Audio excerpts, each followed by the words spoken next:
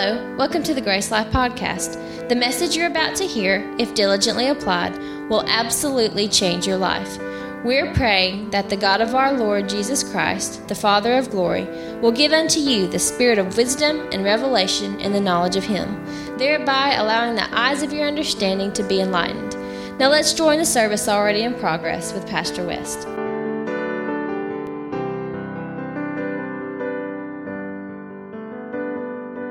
Spiritual blessing, heavenly places in Christ. In Jesus' name, I send forth the word into the hospital room of Pam's mother, and I declare her lungs are healed from pneumonia. I declare all infection to be gone. We drive it out in the name of Jesus, and we declare nothing but life, health, and strength into her body right now. Rise up and be healed in Jesus' name. Amen. You may be seated. Good morning. Well, that's a good word Brother Matt brought. Hallelujah. I'm just going to build right on it because that's where we're headed today. I'm glad that you're here. You're supposed to say me too.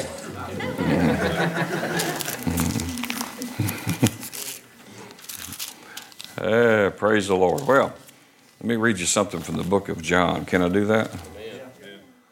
John chapter 1. And we like truth.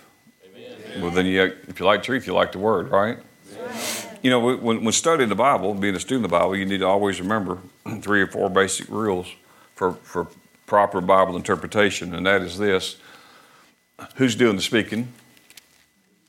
Right? Who are they speaking to? What are they speaking about? Is it talking about the Old Covenant, New Covenant? Right?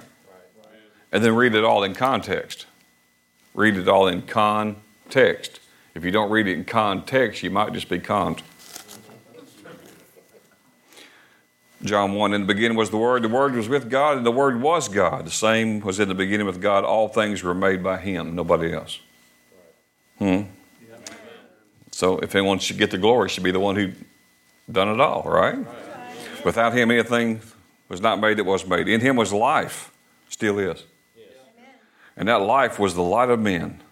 The light shined in darkness, and the darkness comprehended it not. There was a man sent from God whose name was John. So we're not going to talk about John today.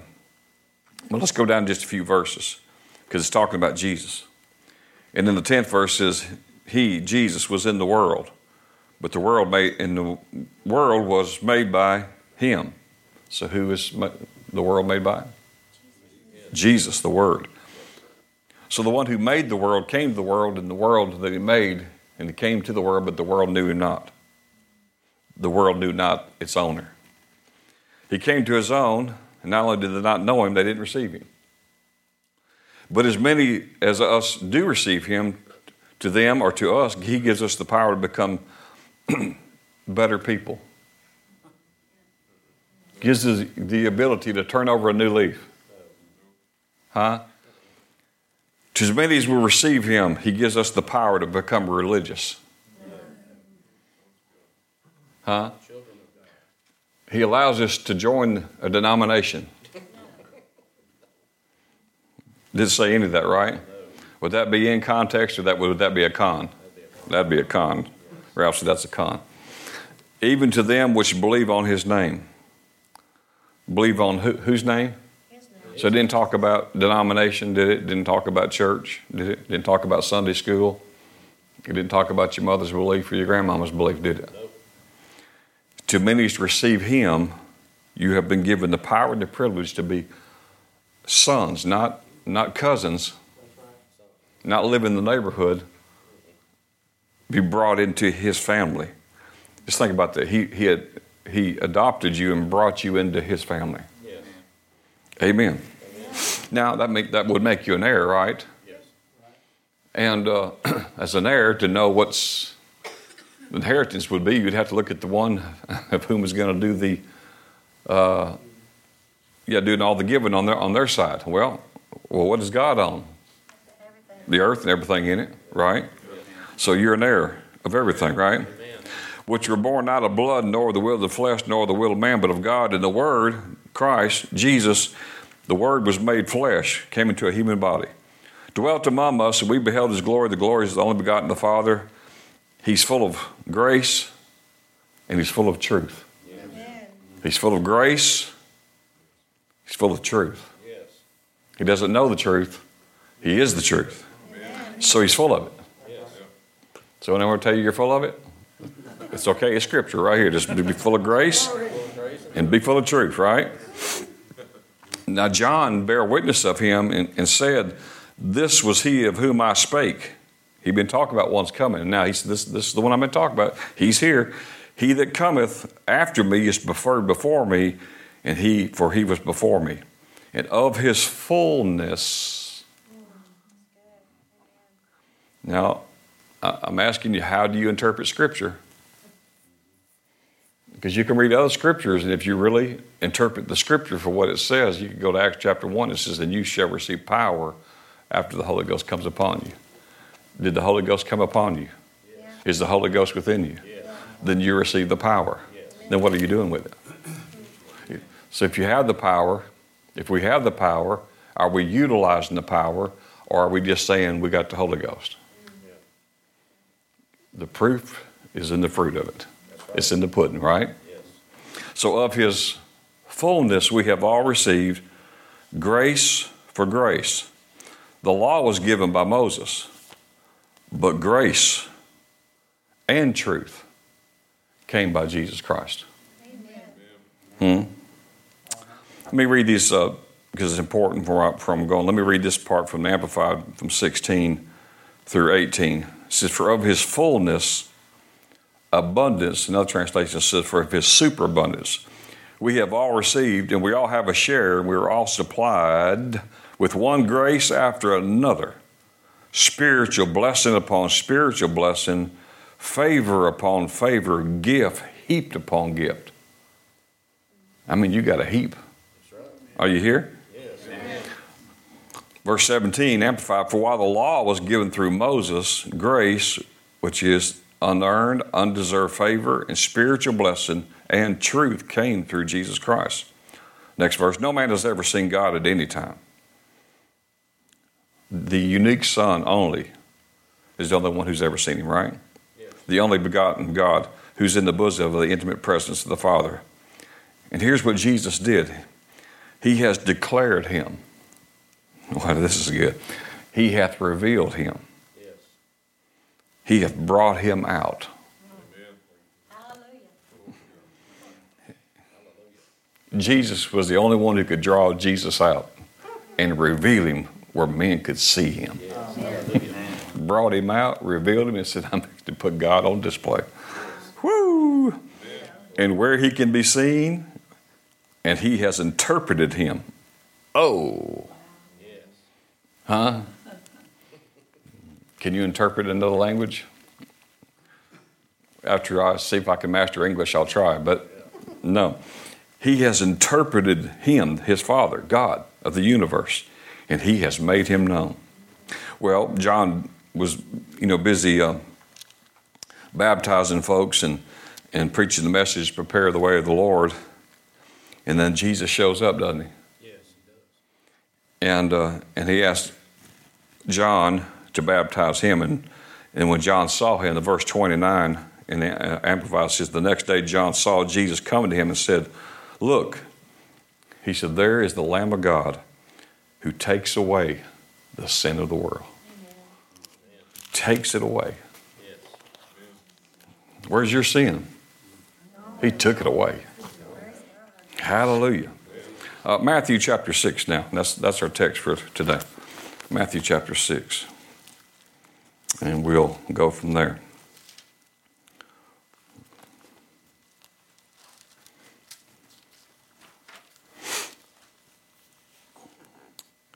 Matthew 6:22, Jesus said, the light of the eye, or the light of the body is the eye. If therefore thine eye be single, thy whole body should be full of light. And if thy eye be evil, the whole body should be full of darkness. If therefore the light that is in thee be darkness, how great is that darkness? No man can serve two masters, so no man should need two wives. That's my translation anyway. Let me skip over that verse. Verse 25, Jesus said, Therefore I say unto you, take no thought for your life. That's an easy scripture to read, isn't it? Yeah. Those of you who have obeyed this fully, would you please raise your hand that you've taken no thought for your life in your lifetime? Yeah, me neither. Don't take any thought of your life asking or saying, what are we going to eat? How are we going to drink? Nor yet for your body, how shall we put it on? Is not your life more than what you need, right? The meat? Is not your life more than the body, than the raiment?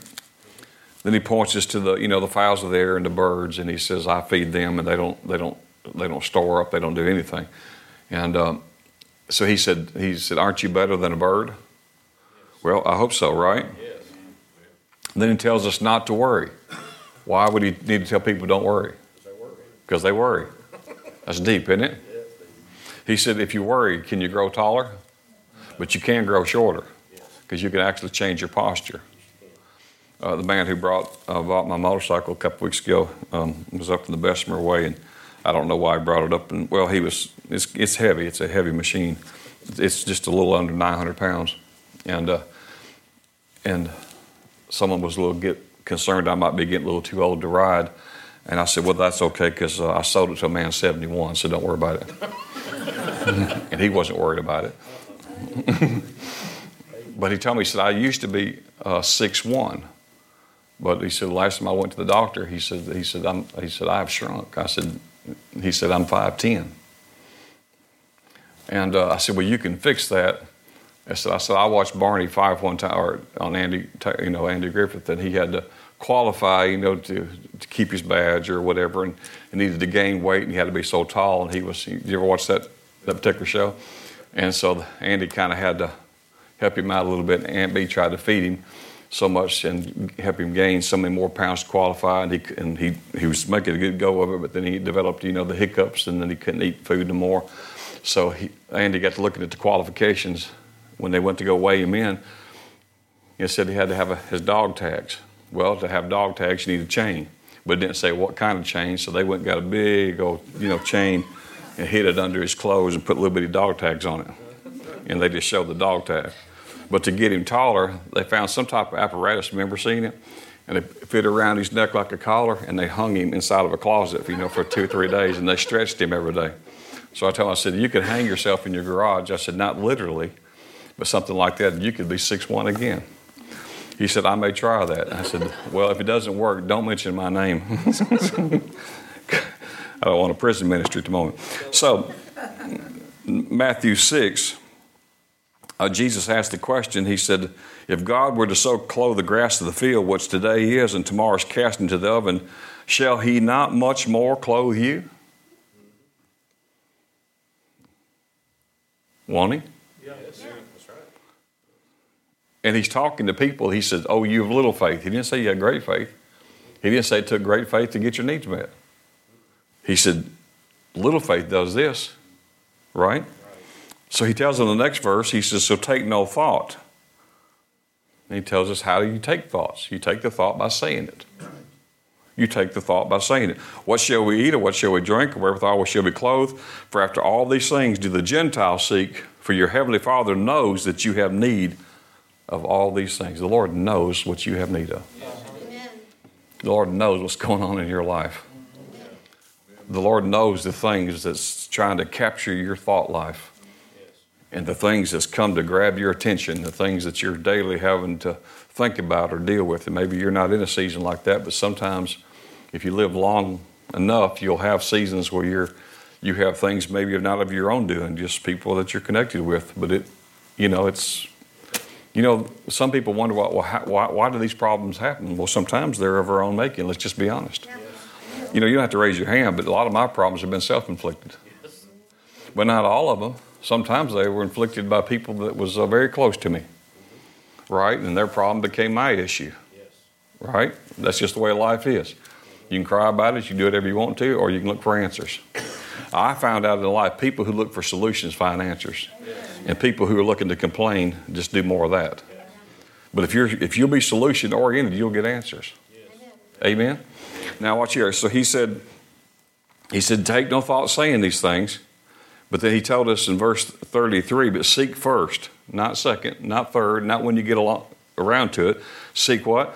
First, the kingdom of God, and seek his righteousness. Everything that we are to do and everything that we're to be about is the kingdom of God. Amen. Jesus came and introduced the kingdom. He introduced the God of the kingdom, and he brought him out where he could be seen and be revealed. You know, Philip never didn't understand it for a long time. He said, I've been with you all this time, Philip, and you're still asking me to show you my Father. Remember when Philip asked him that? He said, when you're seeing me working, when you're seeing me, ministering, when you're seeing me laying hands on sick people, he says, you're seeing the Father. I don't do the works, he does the works.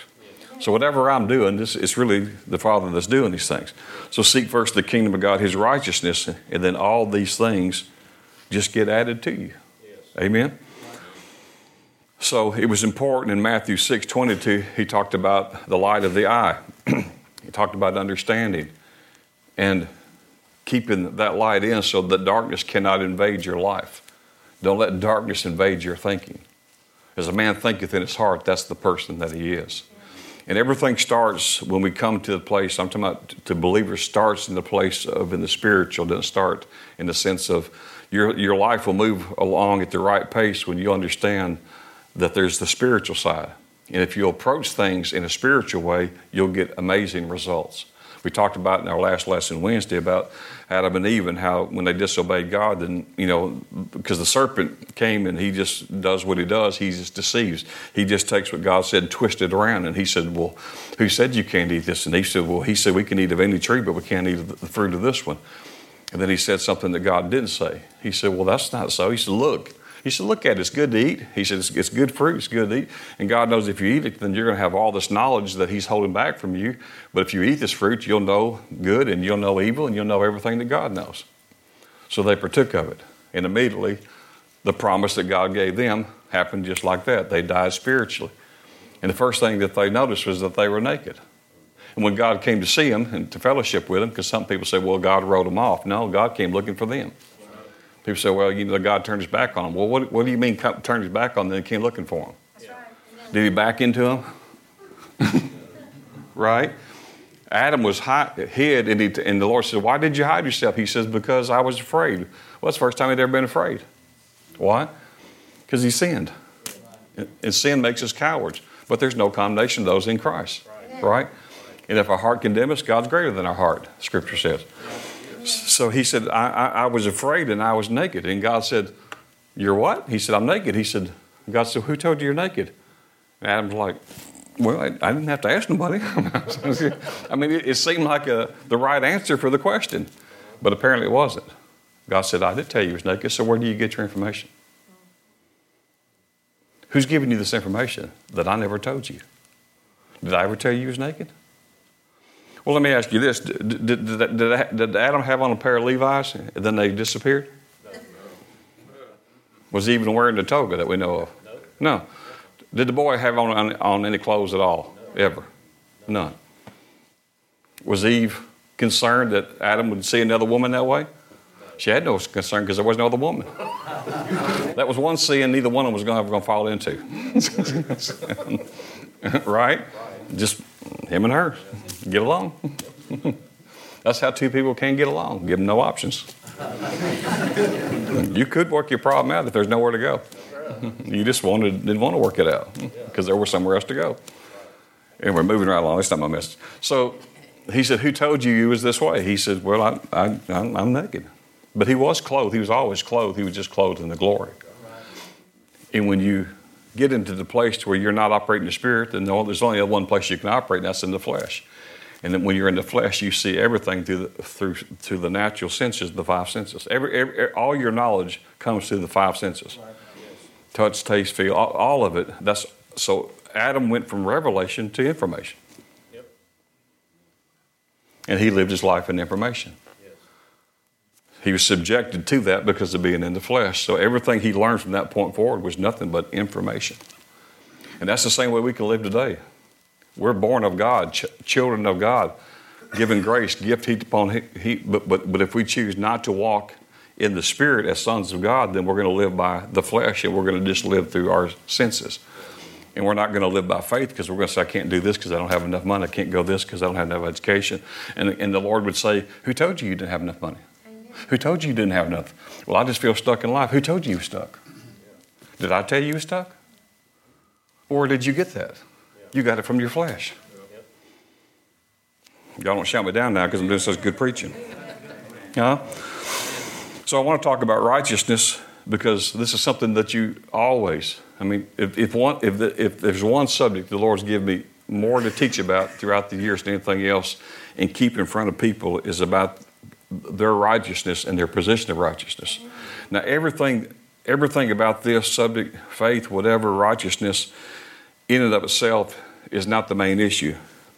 Your righteousness, holiness, faith, whatever, everything comes out of the love of God. Amen. If there's one subject more important than everything, it's the love of God. Amen. If you don't understand the love of God towards you and His love towards you, not just our love towards Him, but the Father's love towards you. Yes. I think most of our sermons, not that they're wrong, but when we hear about love, we hear about us walking in love and us loving one another, right? But we need to hear more about how the Father loved us. Because, see, I can't give you what I don't think I have. That's right. Amen. Right? I can't. But when I understand the love of God towards me and how He loved me in spite of everything, I always say your best friends in life is the ones who knows everything about you and they still like you. That's why I don't think a lot of people have that many quality friends of that level. I've had situations happen in my family for a few years, and I had ministers who would not come preach anymore because those situations happened. And I said, thank you for telling me. Appreciate that. And it's just, it kind of floored me coming from certain people. And I was like, wow. You can't come ministry anymore because of something a kid of mine done. Or didn't do, or anybody's kid. But if you're ministering the gospel and you're the pastor, then you welcome any of those kind of people into your church to help them, right? Well, sure, we're supposed to. And my child's supposed to be on the outside? See, now you don't have to go to Bible school to figure that out, do you? Right? Well, this one shouldn't have done this, and this one should have worked this out, and this one. I said, yeah, we all should. We all should have. But after a while, you might as well quit shoulding on people. Because how many of those people don't always do what they should have? So you can should them all you want to. I hope y'all heard that right on Facebook. Should. SHOULD. But I was kind of making a point. Okay? So people won't always do what they should. I didn't. I haven't.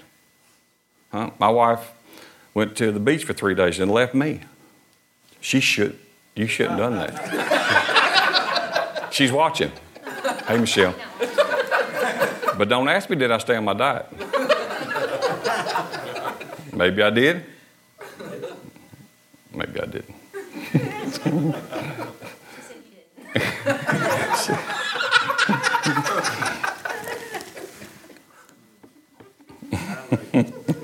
Praise the Lord. Well, it's spring break week. Hallelujah.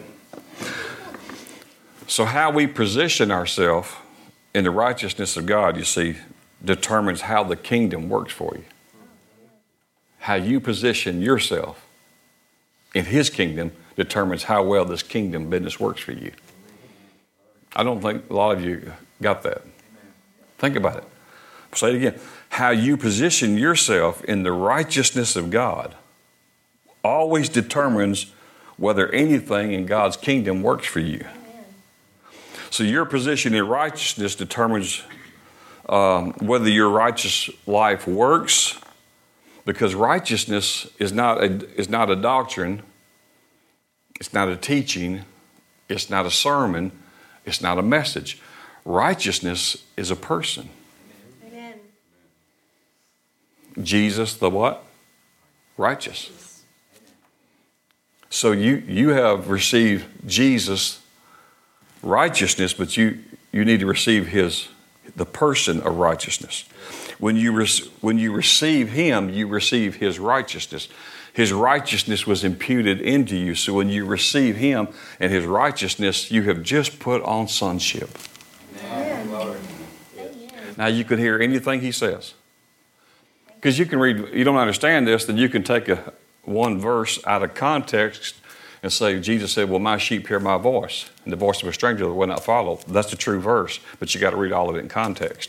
But when you don't know who you are, and you're in condemnation all the time, and you feel guilty all the time, and when you make mistakes, you think God's out to get you and pay you back, you won't be hearing from him because he doesn't even talk that stuff. And most of us kind of, not everybody, but a lot of us grew up in a church where as Christians, we did wrong. Someone told us God's going to pay you back. Yeah. And if he was going to pay you back, he would have already paid you and you'd be dead. Yeah. Because in the Old Testament, when he paid people back, they couldn't find them anymore. Right? They just, the earth opened up, swallowed them up, just gone, whatever. They were stoned or whatever. And so it's how we live this life, is how we understand our righteousness. If you feel guilty this morning, if you're a born-again believer and you feel guilty, now I understand that you understand the Holy Spirit. First, John 16 says the Holy Spirit comes, and one thing that he does is he convicts us, not condemns. The Holy Spirit never condemns, but he convicts us when we do something wrong. I'm making a point, so I should have had you turn to it, but go read it in John 16, so that you'll know that I'm talking it in context. John 16 said when the Holy Spirit convicts us, in other words, when we make a mistake, he reveals that to us, right? I think most time we know when we make a mistake. But there's sometimes that we make a mistake and we didn't realize we made a mistake. I've done that many times. I've done that before, just talking about a certain situation, and the next day or that afternoon, I didn't even realize what I said. And leaving that conversation, or sometimes a day or two later, just seems out of nowhere, out of no context, not out of prayer. Just hear the Holy Spirit speak to me. And he says, that what you said yesterday is words that should never have come out of your mouth. And it comes more out of speaking against people. Even if you're right and they're wrong, you're not their Savior. You're not the Lord. Huh? So I learned a long time ago, so I've been pastoring 23 years, so I learned a long time ago, I'm not going to fix everybody. And the reason why, because I'm not fixed myself completely, right? So I can't fix you. And I found this out real quick. Not everybody wants to get fixed. And sometimes, it's just, we have this idea of fixing people. Like, we're going to fix them. It's kind of like a mechanic, they put the car on a horse, and take it up, and they start working on it. And that's what, somehow we get an idea, I'm going to work on them. So we'll lay down there, I'm going to put you on up there, and I'm just going to get some tools out and work on you. Well, most people don't want to be worked on. When God worked on Adam, he put him to sleep. Now, that's an idea. I hadn't thought about that. Put him to sleep, right? So as a born-again believer, if you feel guilty, something's wrong. You shouldn't be living in guilt. Correct. I was reading a book the other day by Roland, what's his last name? Roland Buck. He's in heaven now. He used to be Assembly of God pastor. He had many encounters with angels. I think 20-something appearances. So I'm not going into whether you believe it or not. I'm just telling you this story. Do what you want to with it. It was the book was forwarded by Charles and Francis Hunter, so they knew him well, and they said this is a must read. And he's been in heaven since the 70s, but he's seen Gabriel and knew names, learned a lot about angels. Messages was given to him, things that would happen, people that he would meet within 1 year, and services that he would have. And then when that service happened, exactly what he saw, happened. But he said one thing when he went to heaven was he had this vision where he went to heaven, and the angel was showing him how, because one of the questions he had was, does God really have a plan for all of our lives? Because there's just a lot of people on the earth. And does God really have an individual plan for everyone, or is he just kind of just like, go down there and have a life and do good, and, I'll see you when you get up here. And he said, no, God has a plan for your life. He says, come and I'll show you. The angel took him to the book room, and then the book was everyone who's born again, and their names in the Lamb's Book of Life. And they pulled out books, and it was the plan for their life, and it showed why they were here and what the purpose for their life was. And he says, you can't read your book because there's things that you don't need foreknowledge of. He says, but he said, here's a book you're interested in. He said, and he pulled out Abraham. And he was reading Abraham's life, and he knew as a person, a pastor, a teacher, about Abraham. So he read the book, and he said, so there really is a book for all of us. He said, yeah. So he said, but where's the other book of Abraham? He said, there is no other book. He said, well, this book's not complete. He said, where's the one that records his mistakes and failures? Like he told him not to go to Egypt, and he did. He lied and said his wife was his sister, so they wouldn't kill him. And then they brought the Hagar thing and all that. He said, where does it show and record his mistakes? And he said, the Lord doesn't record mistakes. Which I personally enjoyed. Now, I saw that years ago. I know I preached it here. But I saw that years ago because I was reading in Genesis about Abraham. And we know where God called him out from his father's house. Go to a land that you don't know. Right. And then he gave him instructions. He says, so he goes and takes his family, takes Lot with him. The Lord never told him took Lot with him. And then he says, and first thing he says is, he said, just don't go to Egypt. Go to a city, and I'll show you where it is. As you go, you'll know, but just don't go to Egypt. And Egypt's the first place he went to.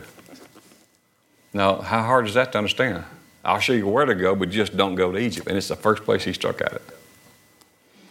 And then as they were getting there, he realized Abraham was 75 when he left his wife's house, so Sarah was 65, I think when she's 10 years younger, somewhere about there. But he says Sarah was such a beautiful woman that he knew that when he got close to Egypt, the king's people would see her, and he would want to put his wife with his harem of women. And they knew that Abraham knew, he said, they'll kill me because my wife's beautiful. So, man, if you're 65 years of age, male or male, and you're afraid someone might kill the other one because you're so beautiful, get me some Abraham faith working up in here, all right? So, anyway, well, that's not a common problem among most people, right?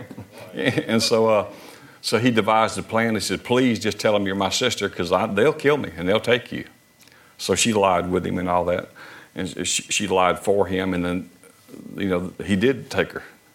The king did and brought her into his harem. And when he went to go to try to be with her, the Lord revealed himself to this king in such a way.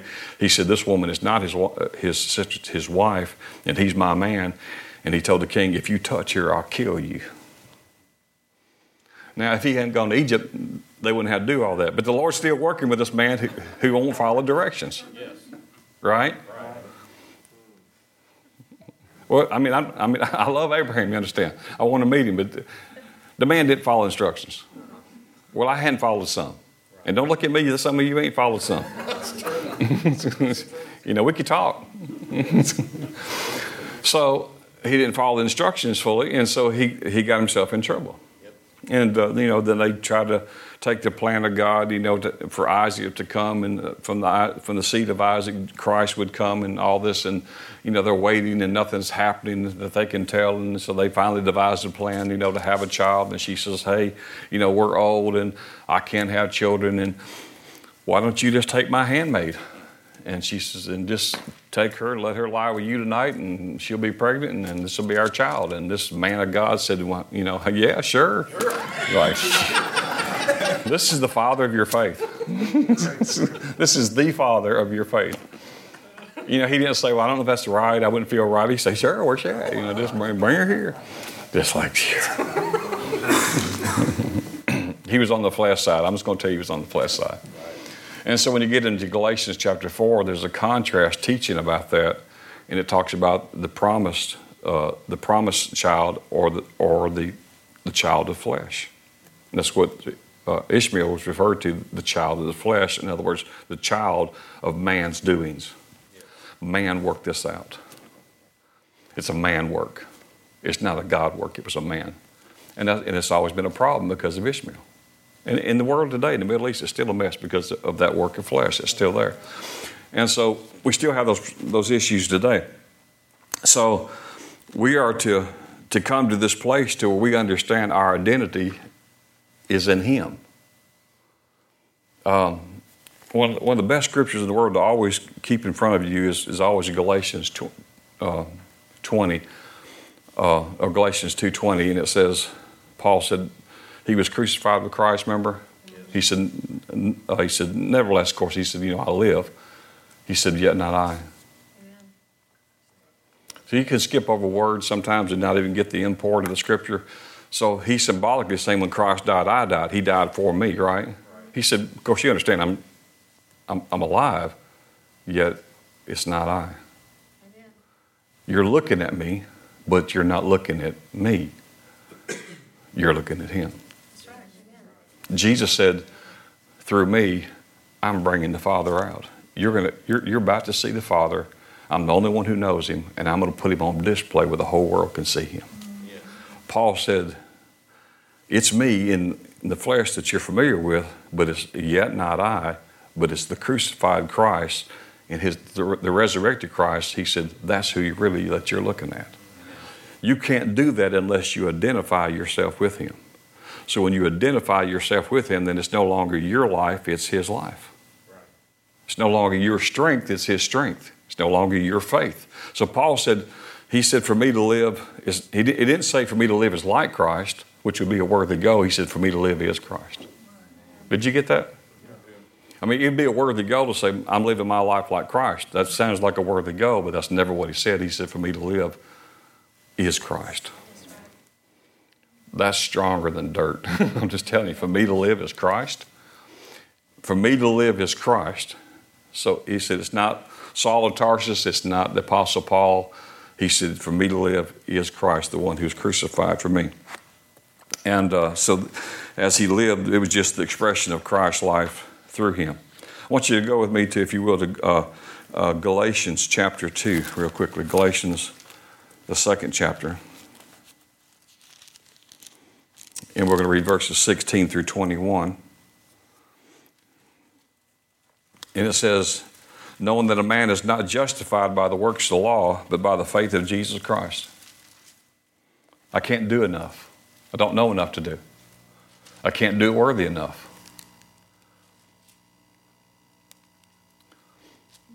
Doing the works of the law, because the law was given by a man, Moses. I can't do enough works in my own ability, right?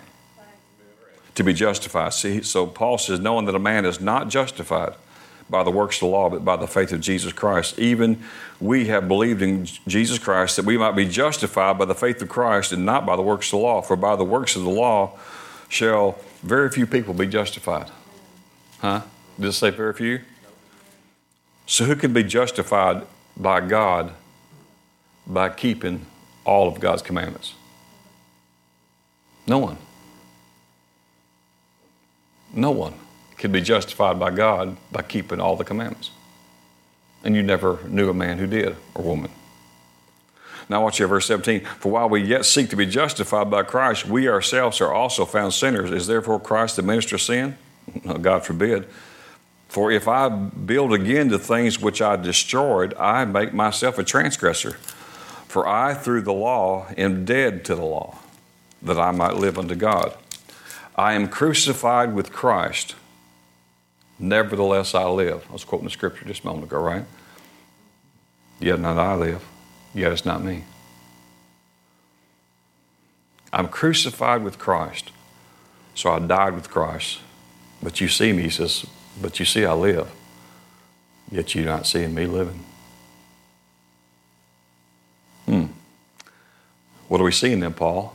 You're seeing Christ liveth in me. In the life which I now live in this flesh body, I live by what? the faith of or in? You're living in the faith of God. So you're operating always when you're praying, when you're ministering, when you're living life. You've never prayed for anyone, and this will help you with the results. It'll take your results from almost nothing to getting godly results. Just understand that when I'm praying, it's not even me. I don't have a faith. My faith is His faith. So what I'm releasing on them is Him. I can't put Eric on them because it's not I, it's the Christ. So I'm releasing Christ into them. Now, what would that do to your confidence? I could give you several stories what happened to me when I understood this, and it's like, oh, we're about to do anything. Because if it's not really me anymore, you know, if the Lord gives me His checkbook, we're going to pay for it this way. Oh, we're going shopping, right? I'm not even keeping a register, right? Forget the register. Just zip the card, huh? So He said, you now live in the flesh, but you live by the faith of the Son of God who loved me. Who did He love? Me. He loves who? Me. Say that. Say, Christ loves me. Christ loves me. Watch here. He gave Himself.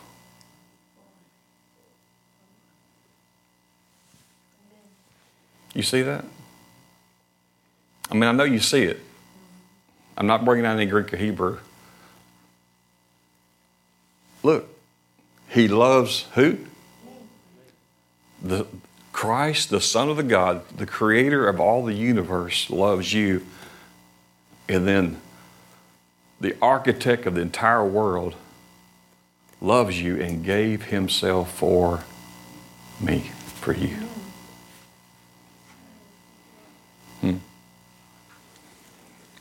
So, whether you preach righteousness or you're preaching in Christ messages or you're preaching healing, you can't never, you may not even be ministering on love, but you really are.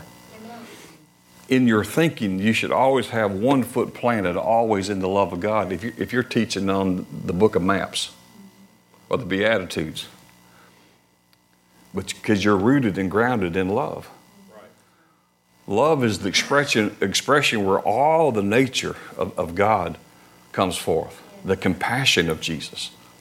You can get people healed and never preach a healing message. You never have to preach a healing message to get people healed. All you have to do is release life, and in that life is all the love of God. Okay? So many people have a false identity.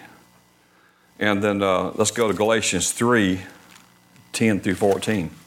Y'all doing all right? Yes. You having fun? Yes. Now, if you want to be entertained, I'm not here to entertain. I'm not that good of an entertainer. But if you like to be Bible taught and Word taught, you can grow. Yes. Right? Amen. You can become strong in the Lord. Yes. But just having someone say, hey, wow. Well, I like all that too. That's exhortation. But I needed to have some meat and all that. Yeah, that's it. I mean, what am I going to do by paying my bills on Monday if I didn't learn none on Sunday? I like all that. And don't ever go watch a white man hoop because he can't do it. I know if you think they can't do it. No, they ain't got the DNA to do it. Hallelujah. Hallelujah. Now, yesterday, preachings will excite you, it will exhort you. I mean, but you're going to need some information. If you're trying to get somewhere that you don't know where you're going, you ever been on the road and using your phone sometimes and I mean, this is not Jemison where you can, it's one cow and then another cow way down the road. I mean, I'm talking about the traffic. I was coming out of Atlanta this week, in the 6 lanes, and I was needing some information. And I looked for the cars behind me and went from there to the rest of the world. And I'm like, I need some talk, girl, now, because I need to make a decision quick, right? And she's not talking. And then when she finally talks, I got to try to get over through all this traffic and stuff. And so I didn't need her to come on hooping. Well, take your car a little to the left. No, I need to know how much further. When we get through all this, I'll turn on the radio station, and then we'll have a good time. But right now, I need some information. Y'all with me? Yes, sir. No, if I made you mad, you have to forgive me anyway. You can't get to heaven if you're mad all the time. Hallelujah. Galatians 3:10 through 14. For as many as of the works of the law. So if you're working the law, or if you're working and you're trying to be good, because people would say, well, I'm not under the law. I know that now. I'm not trying to work the law. I know that now. Well, we're not in the sense of we're saying, well, I read all the 10 Commandments every day, twice a day to make sure I'm not trying to do something. No, it's just the attitude of it. Because I know I've shared this with you before. I mean, I didn't even see it's all entrenched in my behavior, patterns. It just clear as the bell. I never thought about this. If the Holy Ghost hadn't told me, I would never saw it.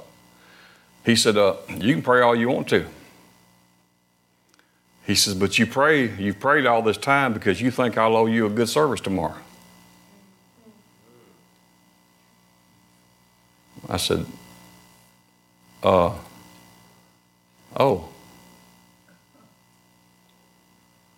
He said, then when you bring your tithe and you put it in the bucket and your offering, do you think I'm compelled? Because in other words, you think I owe you something. But I gave it all before you saw the bucket. Anything that we do that we think puts God in a position to react to us, you're under the law. If you do anything waiting for the reaction of God, if my action equals God to act on my behalf in any way, I'm under a curse. Now, you say, well, I'm a what? You're under the curse. If I'm doing anything in action to get a response to God, you're under the curse. You're cursed. That's strong talk, ain't it? But you don't think I would say that if I didn't have scripture for it, do you? Now notice I won't be going back to the book of Amos for this.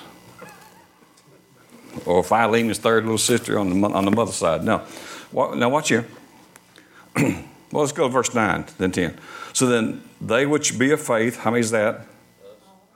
All of us, right? We are what? Blessed with faithful Abraham. For many as are of the works of the law are under the what? Well, can we go to, y'all do it? Can you take me to the Amplified? Let's just get a little clearer up in here. All who depend on the law or your actions, all those who are seeking like approval or to be justified by your obedience to the law, you're under a curse. You're doomed to disappointment and destruction. The room just got quiet. Huh? See, the Lord doesn't owe us anything. That's right. Amen. Now, I grew up in a mainline denomination, and when people got no trouble, they say, we want to all pray for Sister So-and-so, Brother So-and-so, they're in a bad way, and we're going to ask the Lord to intervene. It sounded spiritual. But what do you mean by intervene? Huh? That means we got a problem. We need God to come help with it. As if he ain't done nothing. Right? I mean, am I missing it? Tell me if I missed it. I mean, what do you mean we need the Lord to intervene? I mean, so I'm assuming you're thinking he hasn't because of your situation, right? Maybe we need to find out what he did.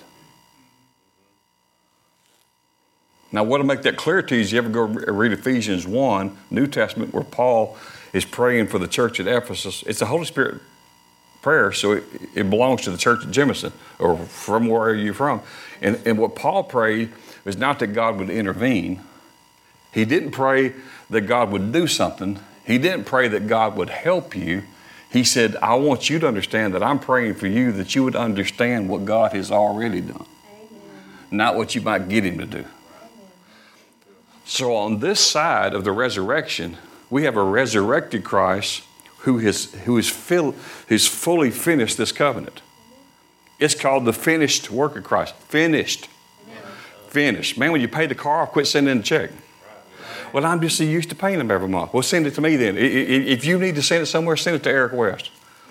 And I'll take it as long as you feel great about it. And bless you in Jesus' name. Right? But when it's finished, you can stop. Right? That's called the place of rest. It's the finished work of Jesus Christ. And that's where we're supposed to be living. Finished. So if I'm doing whatever I'm doing, and you have to watch that because you say, well, I'm not trying to keep the Ten Commandments. I see they've been fulfilled in Christ, and I know they were for the Jews, not even for the Gentiles. I get all that. But see, it's just laid into our, it's how society works. See, you don't work at Grace Incorporated. Grace gives you undeserved favor. But you show up for work late. If I work for Nathan, and I come to Nathan Paint and Body, and he hires me and says, this is what I'm going to need you to do. This is what your job's going to be. And he shows me that. And if I know how to do it, great. Or he's going to train me how to do it and all such as that. And he says, you do this and this is what I'll pay you. And I say, yes, sir, I agree. I thank you for the job. And for the first week, I show up every day late for 2 hours. And I really don't have an excuse. Is it possible he fires me? Oh, yes. Nathan, is it possible that you might let me go? Possible. I mean, now, his son knows that it ain't going to take 5 days. Because I can read eyes and body language. It ain't going to take no 5 days, right? Because it's Nathan's Paint and Body. It's not Grace Incorporated. So God's better to you than you are to you. Amen. And God's better to the people that you don't like who's done you wrong than you want to do to them. So we don't live this way and we don't think this way. In other words, the world's idea of being kind in love is you're kind to me, I'm going to do something kind for you. You give something to me, I want to give something back to you. You say something nice to me, I'll say something nice to you. But you slap me, Bob, I may slap you. You spit on me, it's coming. Right? That's not the love of God. That's just being kind in the world. That's the phileo type of love where you just an action for an action. But the love of God, God says, my love is this. He said, I let the rain fall on everybody. Because I love all my people. And it's my love that I'm trying to draw them in by. Right? Not threats. See, God could threaten any human he wanted to long enough because he's bigger and he's stronger. He's got lots of power. So he could change any human's mind and make them say the sinner's prayer. You ever played uncle with someone bigger than you as a kid? Twist your arm behind your back till you said uncle? God could get an uncle out of any of us. If it was just his over physicality, and he'd say the sinner's prayer. I confess my sin. I'm a sinner. Need Jesus. Then they'll let you go. Now he knows you really love him. He doesn't want that. He wants a relationship. So he didn't want 10 commandments. That's stone. How do you have relationships with stones? So he said, I put me, what those stones represent, my righteous nature that's on them stones, I'll just come into their heart and take out the stony heart and put them in a heart of flesh. And then I'll just talk to them. The words that's on that, I'll talk to them. I'll be that to you every day. And you won't need someone to teach you that because I'll teach you myself every day. When you're walking through the park, when you're eating your Captain Crunch, when you're doing this, you're taking your shower, I'll just be in there, we'll have fellowship. You can't have fellowship with 2 stones. So the idea of 2 stones and 10 commandments was never God's idea.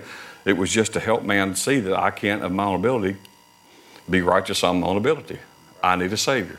And once you realize that, the law did its job. So we're not gradually becoming righteous.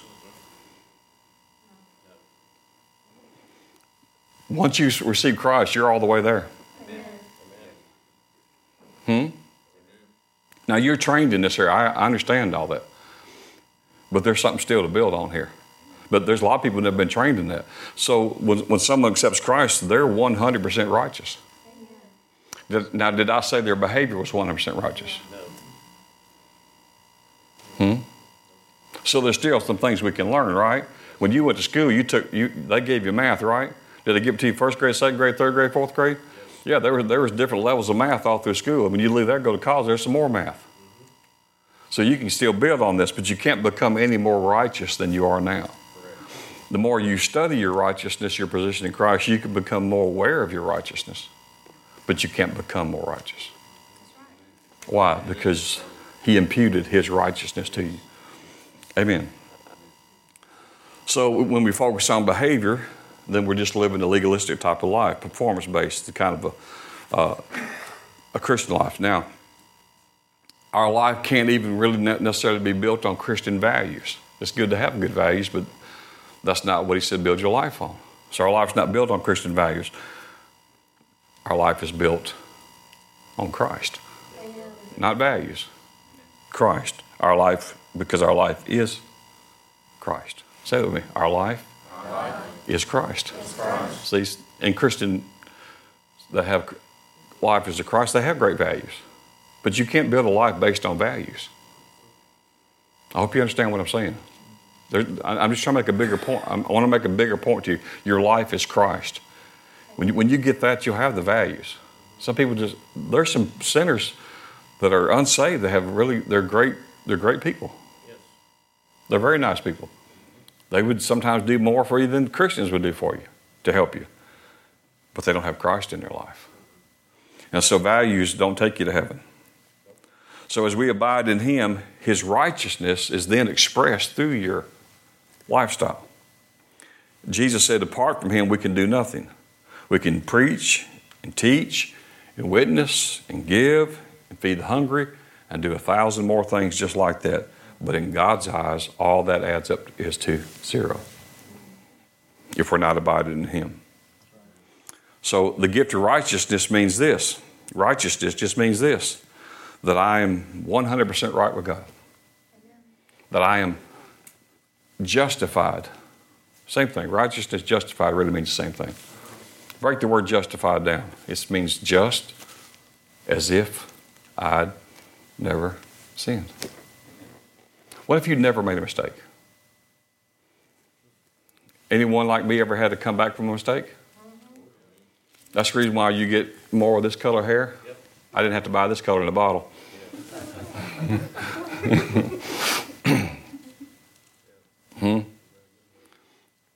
You don't want to make as many mistakes because you figure it takes sometimes so long to come back just where you was at, right? So if you're, people say, well, if you're old, you're wise. No, there's such a thing as old fools too. But that's even worse. So you want to make less of those situations so you don't have this full circle go around. But if we're abiding in him and we're abiding in his righteousness, that just means there's nothing separating us between us and the Father. That means you have a good standing with him. Yes. I could walk into my mother's house anytime as a grown adult. I didn't do this, but I could. Well, I have, but I didn't normally do it, but I knew I could have it anytime. I could just go to the refrigerator anytime I wanted to. Open the refrigerator. If there was something in there, I could just get it out. Could you do that with your parents? Yes. If there was cookies in the cookie drawer, and there usually was something, because my dad has some stuff. I wouldn't go to the drawer. I'd go to his mattress, look in the mattress, and say, there's a whole selection of Little Debbie's and all that. And then it's like, whoa, if the store runs out, they can call you. And I could just partake of it. Why? Because I had a right standing. Yes. I was the son of Roy West. I was the son of Doris West. I had a right to go in there. Yes. I could come to the throne room of Christ and receive whatever I needed. I could go to the home. There was different times in my life I needed help. Didn't want to. I just go ask my dad, is there any way you could let me have some money for a while? He says, absolutely can. I thought he was going to say, but he said, absolutely can. He says, how much you need? It's a little bit up there. What if I got it? He said, if I have it, it's yours. And I knew this time. I remember one time he gave me $2,600, and I said, I don't want to take. He says, it's just sitting here. I don't need it. You need it. You go do what you need to do. You take care of this because you got those kids. You know. And I felt I was happy in one sense, and the needs met, but then like, man, I'm just like, I shouldn't even be coming here. But you know what? He's my Father. And if my Father can help me, my natural Father, that's what Jesus said. He said, even natural men here want to do good by their kids. How much more? Amen. See, God's not looking to take away. He's looking to add to. Amen. He's not looking to exclude you because you made mistakes. That's right. You can learn from the mistake, but the better way to learn from mistakes is not do them, then learn, is to come here, then learn, then avoid them. You don't have to test the word to see if it's right. It is right. If you're really smart, you'll just say, he said this is not good. And the reason why I said don't do it is because it's not good. If you just take him at his word, just don't do it. Then you won't have to say, well, I got to test everything. No, you don't. You really don't. I was coming back from Atlanta, and I'm sitting up in my truck, and I was just looking at all these people texting. And I'm thinking, man, you do realize this is 6 lanes? I mean, I know I live in Jemison, so I'm not conditioned to all this all the time, but you do realize there's a lot of cars out here. And we went over to Marietta to buy a car for Michelle, and she saw a line she wanted. And so he was texting, and I got in front of him, and I said, you see that? She said, yeah, look. She said, he's barely looking at the road. Then I got a little bit ahead of him. She said, look in your rearview mirror, and I did. She said, look at the front end of his car. She said, he's texted before today.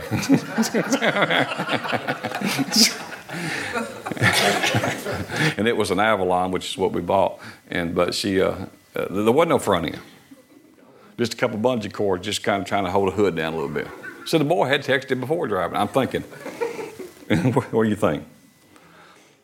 Now, I got one more point, and then we'll go. 1 Corinthians 15. 2 minutes. 120 seconds. After I find the scripture.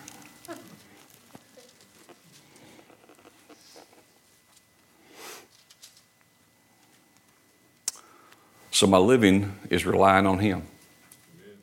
Trusting in him. I don't come from my strength. Because the Lord doesn't want you to. He doesn't want you to come to him with strength. Ephesians, so the scripture says the Lord is my strength. Amen. Ephesians 6 says be strong in the Lord. So if you come to the Lord and say, I'm strong, but you're not in him, he can't work with that. That's right. But if you come and say, I can't do this, I need Jesus, yes. Oh, you got heaven's attention. Yep. Everything in heaven's at your disposal. They say, well, I don't like the way that feels. Well, keep on doing what you're doing. 1 Corinthians 15 and verse 34. Awake to righteousness and sin not. How to get rid of sin? Get people awake. Talk to them about righteousness. Don't talk to them about sin. Talk to them about their righteousness. So the Holy Spirit, I didn't finish that thought. He doesn't come to condemn you. He comes to convict you. Not of the sin so much, but he convicts you when you made a mistake, you sinned, you missed the mark. He convicts you of your righteousness. He says, you're righteous. You don't live like that. That's not who you are. You don't go those kind of places. Just because they do it, you don't do it. You're in sonship. You're the Son of God. And he talks to you about your righteousness. So the more that you hear about your position of righteous, that you are righteous, that I've become righteous with him, he that joined the Lord is one spirit with him. I identify myself with him in righteousness. I walk in the Spirit. I don't have to fulfill the lust of the flesh. And I keep hearing this. All this begins to change my behavior because it starts on the inside. See, spirit people are spirit on the inside. You got to find out who you are in here before it ever happens out here.